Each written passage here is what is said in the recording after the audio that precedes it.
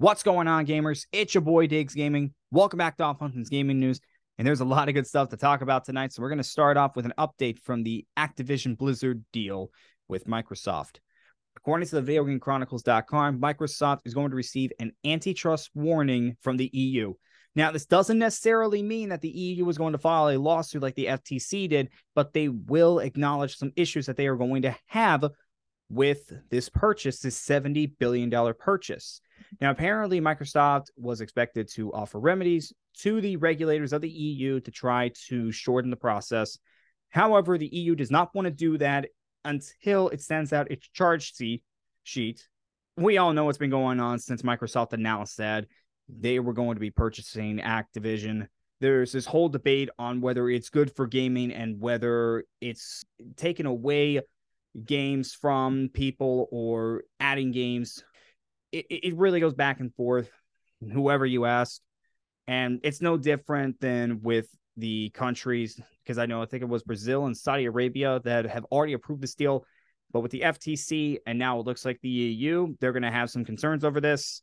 We're not entirely sure when this deal is finally going to close. We were expecting it to close during the summer of this year, but it looks like that's not going to happen. We're just going to have to see what becomes of this. Ultimately, I think everybody should still expect this deal to close, but it looks like it's going to be for a little bit longer than we really expected. In addition to this, a U.S. judge in California turned down Microsoft's bid to freeze a private consumer's antitrust lawsuit over this deal. Now, this is different from the FTC's lawsuit. This was actually done with 10 plaintiffs that, in claims that are similar to the FTC, that this would harm competition in the video game industry, reducing consumer choice and raising its prices. And again, this just harpers back to everybody has something different to say about this. And of course, we're going to have people that think that this is not going to be good for gaming, that Microsoft is trying to basically create a monopoly in the video game industry. There's always going to be this debate about when this deal happened, and if it does close, is it going to be good for gaming or not? And even when it does close, there's always going to be this debate until we really see the ramifications of this happening. We're not entirely sure because it's not closed yet, and we're not sure when it's going to close. Just want to give you guys that update. We'll be keeping you updated on the Microsoft Activision deal as we get more news. Also with Microsoft, 1 year after the announced purchase of Activision, they laid off 10,000 employees. Now, this is not just in the video game department of Microsoft. It's the entire company. 10,000 employees over the entire company were laid off. And yes, that does include the video game division. And according to rumors, 343 was hit hard with these layoffs. And then there was also a report that they were taken off of the Halo project, and we're not the lead on Halo anymore, and we're just going to be a support studio for Halo. Well, 343 released a statement stating that Halo and Master Chief are here to stay. 343 Industries will continue to develop Halo now and in the future, including Epic Stories multiplayer and more of what makes Halo great. And this is coming from the studio head. Thank God they cleared that up, because if they didn't clear that up right away, we would have been talking all about this. Now, we all know the controversy that 343 has had since basically what they've been doing with Halo Infinite. And I'm not going to get into whether I think 343 has been doing a good job with Halo or not, because I don't play the game. I leave that up to Meliodas and JoJo. They're the fans of Halo. Back to the layoffs. I mean, 10,000 employees, that is a lot. But when you have a company as big as Microsoft, and again, this came a year after they announced that they were going to purchase Activision for $70 billion. I mean, this stuff just happens, especially in the time that we live in. It just is going to happen. And yes, Microsoft did get some criticism, especially from some former developers that worked on Halo when the rumors came out that 343 was hit hard and that they were going to be taken off of Halo. Whether it's warranted or not, you knew it was going to happen as soon as it was announced that they were going to be laying off this many people. That is a lot of jobs that you are getting rid of.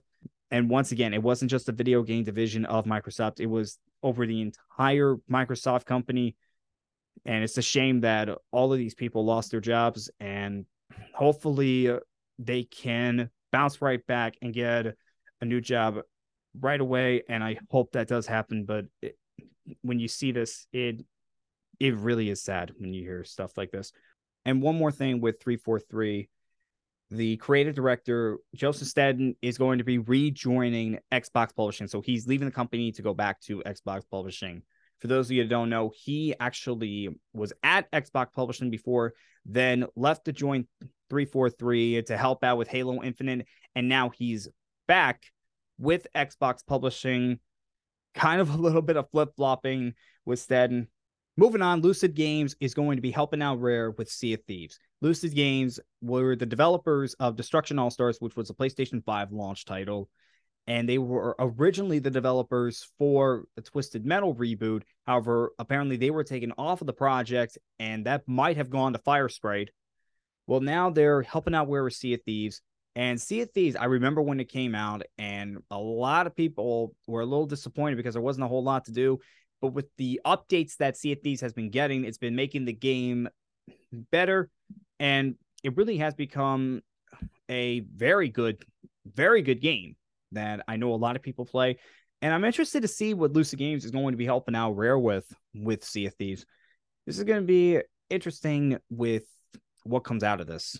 Moving on, Black Myth Wukong has been delayed until summer of 2024. A new trailer was released, and we found out about the delay from there. Originally, this game was supposed to be coming out this year, but that is no longer the case. And it's probably not going to be the only game.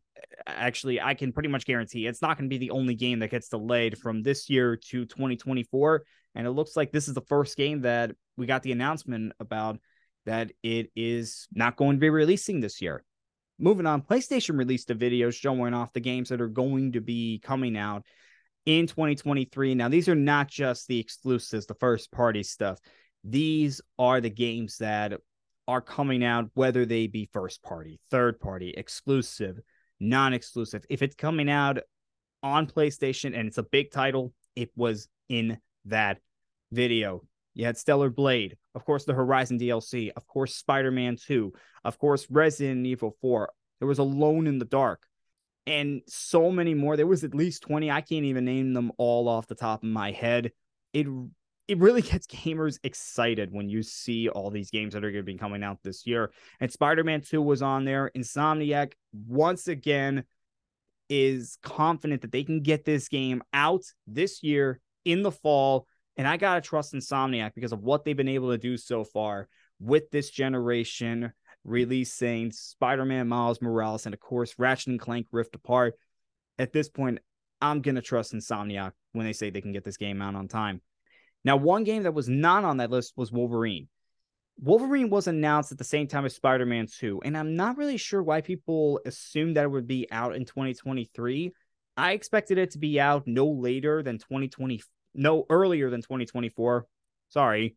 And I don't know where it got in people's heads that this was going to be a 2023 game, but it was not in that video, which pretty much confirms it's not coming out this year, which I think a lot of people should have expected because you already have Spider-Man 2 that's going to be coming out this year. It would have been tough for Insomniac to get two games out there.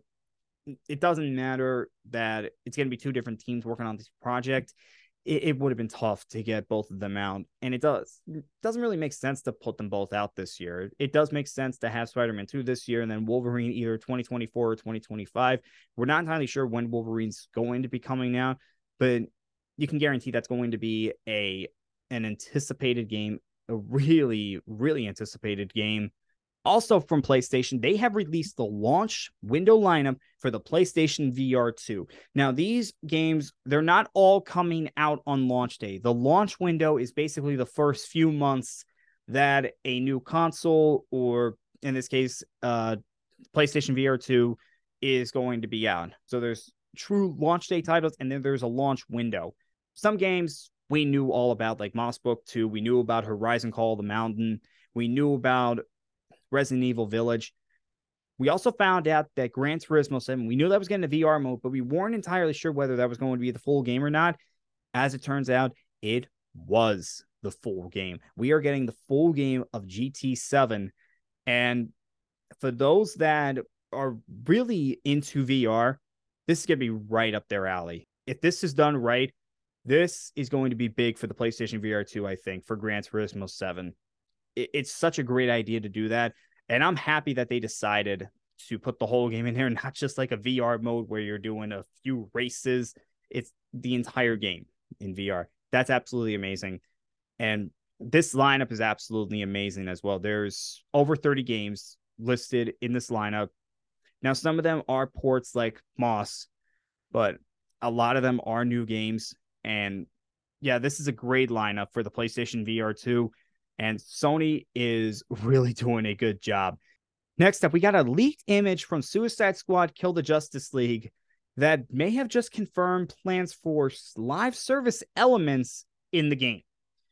Now, the post, which originated from 4chan, of course, it originated from 4chan, but that's not always trustworthy. However, the Video Game Chronicles was able to verify that, and it looks like there will be live service elements in the game, which includes a battle pass and possibly multiple currencies.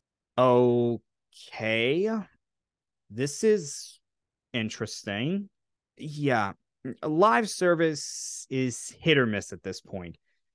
And I'm not entirely sure how this is going to go. If this is true, I know some people are going to be very upset about this. And hopefully it doesn't overtake what should be an enjoyable game where you can play as a member of the Suicide Squad from Rocksteady, who has been delivering some really good superhero games. Hopefully it works out, but I do have my doubts a little bit because we have seen what has happened when games try to include live service elements. The big one, of course, being Halo Infinite. I think we all know about its problems with the live service elements. Hopefully this goes well. Let's just hope it does. All I'm going to say on this. Next up, Crystal Dynamics has announced that they are no longer going to be supporting Avengers on September 30th, and the game will no longer be available for purchase. I think a lot of us expect this coming, especially after just what was a bad launch for this game.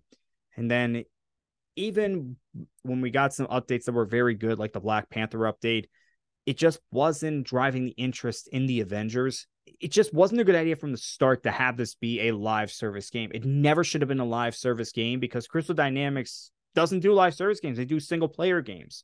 There's a reason why the Tomb Raider reboot worked and this didn't. There's a reason why Guardians of the Galaxy was a much better game than the Avengers, because Guardians of the Galaxy was a single player campaign from Eidos Montreal. They did a great job with that. I mean, I think Crystal Dynamics try their best, but they're just not a live service company. They just are not. And as we all know, Crystal Dynamics is working on a new Tomb Raider game with Amazon publishing that. Still interested to see what happens there. But as far as the Avengers, come September 30th, the game is going to be no longer available for purchase. And the last thing I wanted to talk about tonight, Skull and Bones.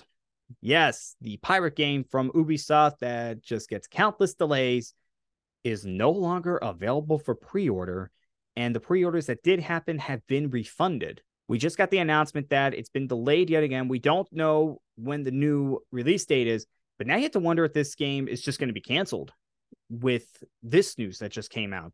It is very concerning because last time I did talk about Ubisoft and how they were definitely in some trouble because the games that they released last year, Mario and Rabbids Sparks of Hope and Just Dance 2023, just didn't live up to what they expected it to be sales-wise. And now you have this from Skull and Bones.